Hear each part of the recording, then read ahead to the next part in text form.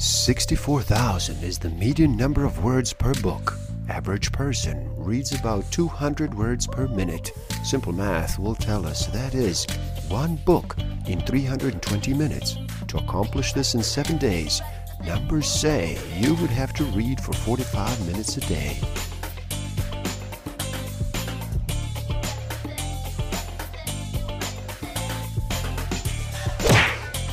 Don't forget to subscribe. Hit that notification button, like, comment, and share. Enjoy. Hello, and happy day. How does slowing down sound to you today? Would you like to reduce the noise for just a bit? Are you ready to make a choice and decide to listen? My name is Igor SF Walker. I'm here to remind people to slow down, to reduce the noise, to walk their lives into a natural flow. Welcome back to the Book of the Week series. Every week as I read another amazing title, I share it with the world. Today we look at The Immortality Key, the secret history of the religion with no name, by Brian C. Muraresku and Graham Hancock. In this video, we will look at if there is evidence of psychedelic beer and wine at the heart of Greek and Christian mysteries, and also evidence of their suppression by the religious authorities. We will explore if the only true way to experience God and the simplest, most effective method is to die before you die. What is behind the mysteries of Ulysses, the longest running and most prominent spiritual tradition in ancient Greece? We look at why is this chase for the Kykeon, something that is still happening today, especially at the highest levels of top performance of the Silicon Valley. Did magic mushrooms play a pivotal role in the origin and development of humanity's spiritual awareness? Looking for an answer to a question. Is a society that fails to incorporate the mystical experience fundamentally flawed? Its institutions empty of the shared vision that made the world's first democracy actually work? So stick around till the end, as I will share with you a way to explore the mystery of yourself and your awareness. How to find out why you do the things you do. What are the hidden motivators behind the scenes, these innate human needs we're sometimes not even consciously aware of? Live doctrine fossilizes into dogmatism and the ethics and morality that attempt to translate mystical communion into practical living aren't reduced to moralism. But despite the dogmatism and moralism that inevitably mock up the system, the mystics have always come along with an embarrassing reminder for the self-appointed enforcers of the establishment's rules and regulations. When it comes to God, a word rarely used by the mystics, there is total unanimity on one crucial issue of paramount importance. God does not reside in a holy book, whether it's a Bible or the Quran. The mystics have never found God by reading about God. There is no class, no lecture that will ever bring you closer to God, because there is, in fact, absolutely nothing you could ever learn about God. For the mystics, the only way to know God is to experience God. And the only way to experience God is to unlearn everything the ego has been trying to vigorously manufacture since our infancy. In order to stop wetting the bed and become productive members of society, that deep inner peace circuitry of the right hemisphere has been sidelined along the way. To bring it back online, say the mystics, the simplest and most effective method is to die before you die.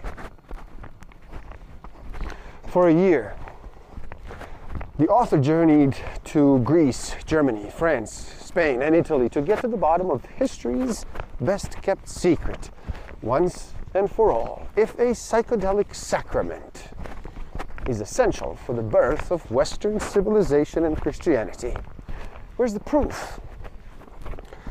Sitting down with the government's ministers, curators, and archivists whose mission is to guard precious relics that rarely see the light of the day, grilling the excavators, archaeobotanists, and archaeochemists who are in the field and laboratory right now unearthing fresh evidence of our ancestors' ritualistic use of drugs and subjecting it to the battery of high-tech instrumentation, and trekking through time with the classicists, historians, and biblical scholars who are trying to make sense of it all. Not only is there evidence of psychedelic beer and wine at the heart of Greek and Christian mysteries, but also evidence of their suppression by the religious authorities. There has to be more to the mysteries of Ulysses, the longest running and most prominent spiritual tradition in ancient Greece. Unfortunately, it was shrouded in secrecy from the very beginning, leaving nothing but hints and clues about what really took place within the holy precinct. Aristotle once said that the initiates came to Ulysses not to learn something, but to experience something. Whatever that experience was, it has successfully eluded scholars for centuries. In the road to Ulysses, Gordon Wasson, Albert Hoffman, and Karl Ruck made a passionate and detailed argument for why the kykeon, the sacramental beverage of the mysteries, must have been spiked with one or more psychedelics. And they did so in truly interdisciplinary fashion, which was basically unheard of in the field of classics at the time. A J.P. Morgan banker turned amateur mushroom hunter, or ethnomycologist, as he would prefer to be called, one who studies the relationship between people and fungi. His global anthropological field work had convinced him that magic mushrooms played a pivotal role in the origin and development of humanity's spiritual awareness. Clinical psychologist William Richards, a longtime collaborator in the Johns Hopkins psilocybin trials, concludes that ethics and morality are hardwired, perhaps genetically encoded within the human organisms. Psilocybin appears to unlock that code by tapping directly into what the mystics have been trying to mind over the history of Christianity, with all their chanting, meditation, fasting, and prayer.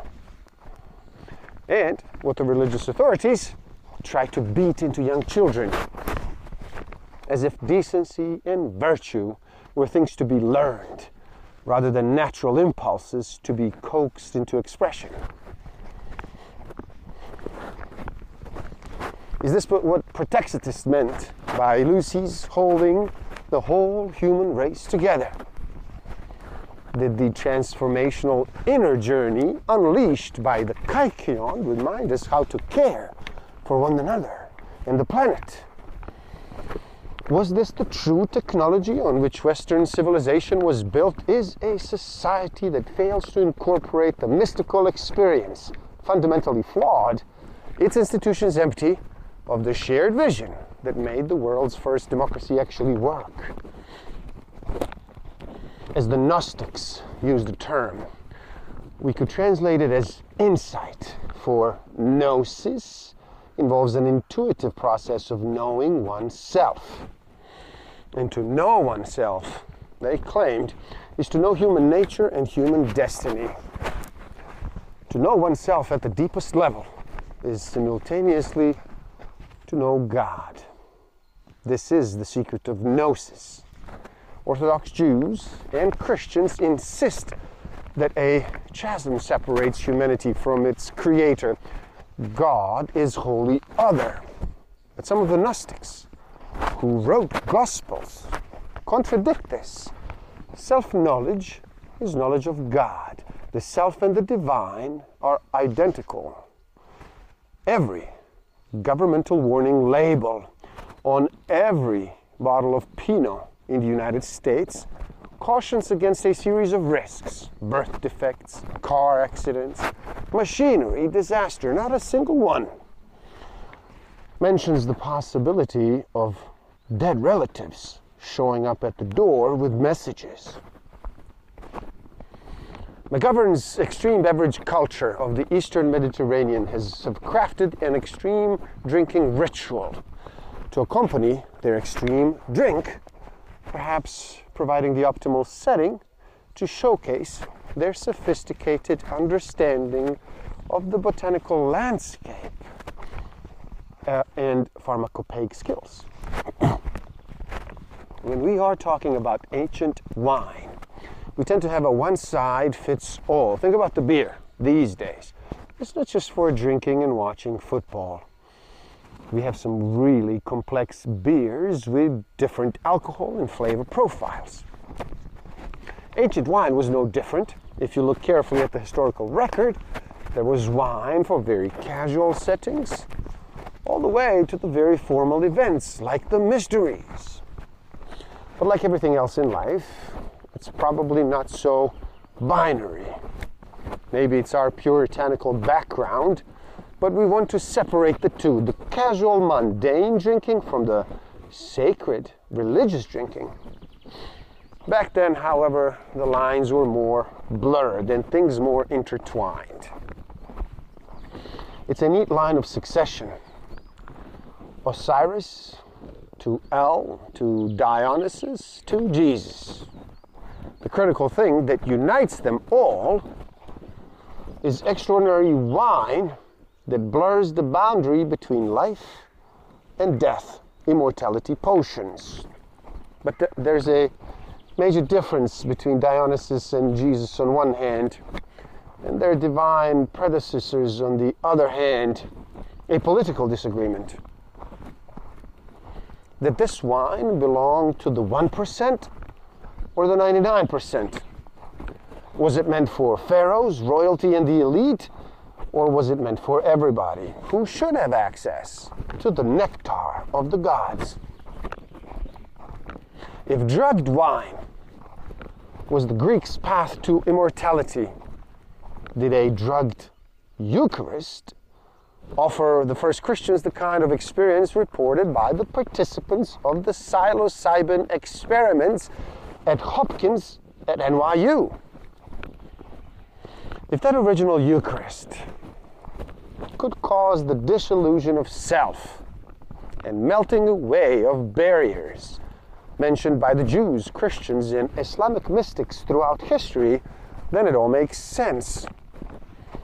But without the genuine psychedelic sacrament inherited from the Greeks, how could a placebo Eucharist convince anyone to drop paganism and the entrenched religion of their ancestors in just 4 centuries? How did Christianity go from being an obscure cult of 20 or so illiterate day laborers in a neglected part of the Mediterranean to an official religion of Rome, converting half the empire, perhaps some 30 million people? When they said they drank the god of ecstasy and became themselves divine, they meant it. And when new initiates tasted from the same cup, they too were converted. Because the Eucharist of the Dionysian mysteries was pure magic. John could not possibly hope to sell Christianity to a skeptical pagan world unless the Eucharist of the Christian mysteries was just as magical. His entire gospel seems engineered to make the single point that the sacrament of Dionysius and the sacrament of Jesus are one and the same. And it all seems to be uniquely addressed to women. Women who would understand the secret symbols and the language, and women who had the pharmacological expertise to run with the new indoor Eucharist. Before Jesus, that primitive ritual of drinking the God to become the God had largely survived in the wild. With John's Gospel, this came to home, and it went viral. Because that's how religions are born, and that's how religions flourish, until the bureaucrats came along. But technology, that time-honored and the advanced, doesn't just evaporate. We have way more questions than answers. If whatever happened during the Last Supper was crystal clear, then Christian faith wouldn't have splintered into 33,000 distinct dominations over the past 2 millennia. Despite the relative agreement among the Gospel authors and Paul, until more material evidence surfaces from Jerusalem, it's frankly unsettled whether the Last Supper actually took place and is recorded in the New Testament or at all. No one has ever found the Holy Grail, and maybe no one ever will. If the wine that fueled this underground ritual was psychedelic, as Watkins concluded in his analysis of the very Homeric passage depicted, then it was not just any religion, it was a religion with no name. Recently restored fresco might finally explain how the cult of the dead and the all-night communion parties refused to surrender to the Christian orthodoxy, because if life-changing visions of the afterlife were in play from Christianity's early days, from the house churches in the Corinth to the catacombs in Rome, then the newest mystery of the religion would not only have found a pool of willing converts among the Greek-speaking pagan population across the Mediterranean, it would also have the rural Christians glued to the graveyards of their rural churches for the next 1,000 years. After all, that's what the vision did in Ulysses. It brought the best and the brightest to the Demetrius temple year after year for 2 millennia on one basic principle: seeing is believing. Could all of this be at least part of the reason, largely unstudied by modern historians, why witches represented the most dangerous of all enemies of the human race and the Christian church? What is more threatening to the institutional integrity of the Vatican than a Eucharist that provides a true vision? If they could properly consecrate a Eucharist for themselves, what was the point of the priest then? And if they could establish a direct pipeline to God, perhaps the way it was meant to be, what was the point of the church? If there's really anything more worth defending than the Eucharist, round and round we go. Some prefer reading about God. Others prefer experiencing God. If you're in the latter camp, the only way to experience God is to die before you die. And one of the most reliable ways to do that, say the heretics, is with the kind of drugs that reveal the cosmos for what it truly is: eternal, timeless. Only then might the blind learn to see. Only then might the mortal become immortal, because the initiate will have transcended the very concepts of past, present, and future, or life and death, where every moment is an eternity of its own, as an atheist once described it. Why wait for death itself to experience it? If you experience it while still alive, even once, then the last moment of your life is a return to something familiar. Practice dying. The philosophers have been telling us for 2,500 years, so that when your time comes, you won't even feel the flames that engulf everything you ever knew. This has happened before. You will remember, this is not dying. This is becoming God. The God you have always been, the God the Vatican would prefer you never hear about. When ancient Greek wine was described as a pharmakon, maybe that's exactly what it was, an unusually intoxicating, seriously mind-altering, occasionally hallucinogenic, and potentially lethal potion. And maybe Dionysius was not merely the god of wine, but the god of psychedelics. And there you have it. Please, do help out. Simply like this video so more people can enjoy it. Share it too. Spread the word. Leave a comment and share your thoughts. Subscribe to my channel and stay up to date. And the link to this book is in the description below, so buy it and read. Never stop learning, especially learning about yourself and nature. So gift yourself by taking the free human needs test on my website and find out what actually motivates you, what innate human need is driving all of your decisions and your behavior. And if you feel you are ready to improve your self-awareness, your social awareness, your self-management and relationship management even further, do check out my Master of Life Awareness program. The links are in the description below. Thank you. Love and respect.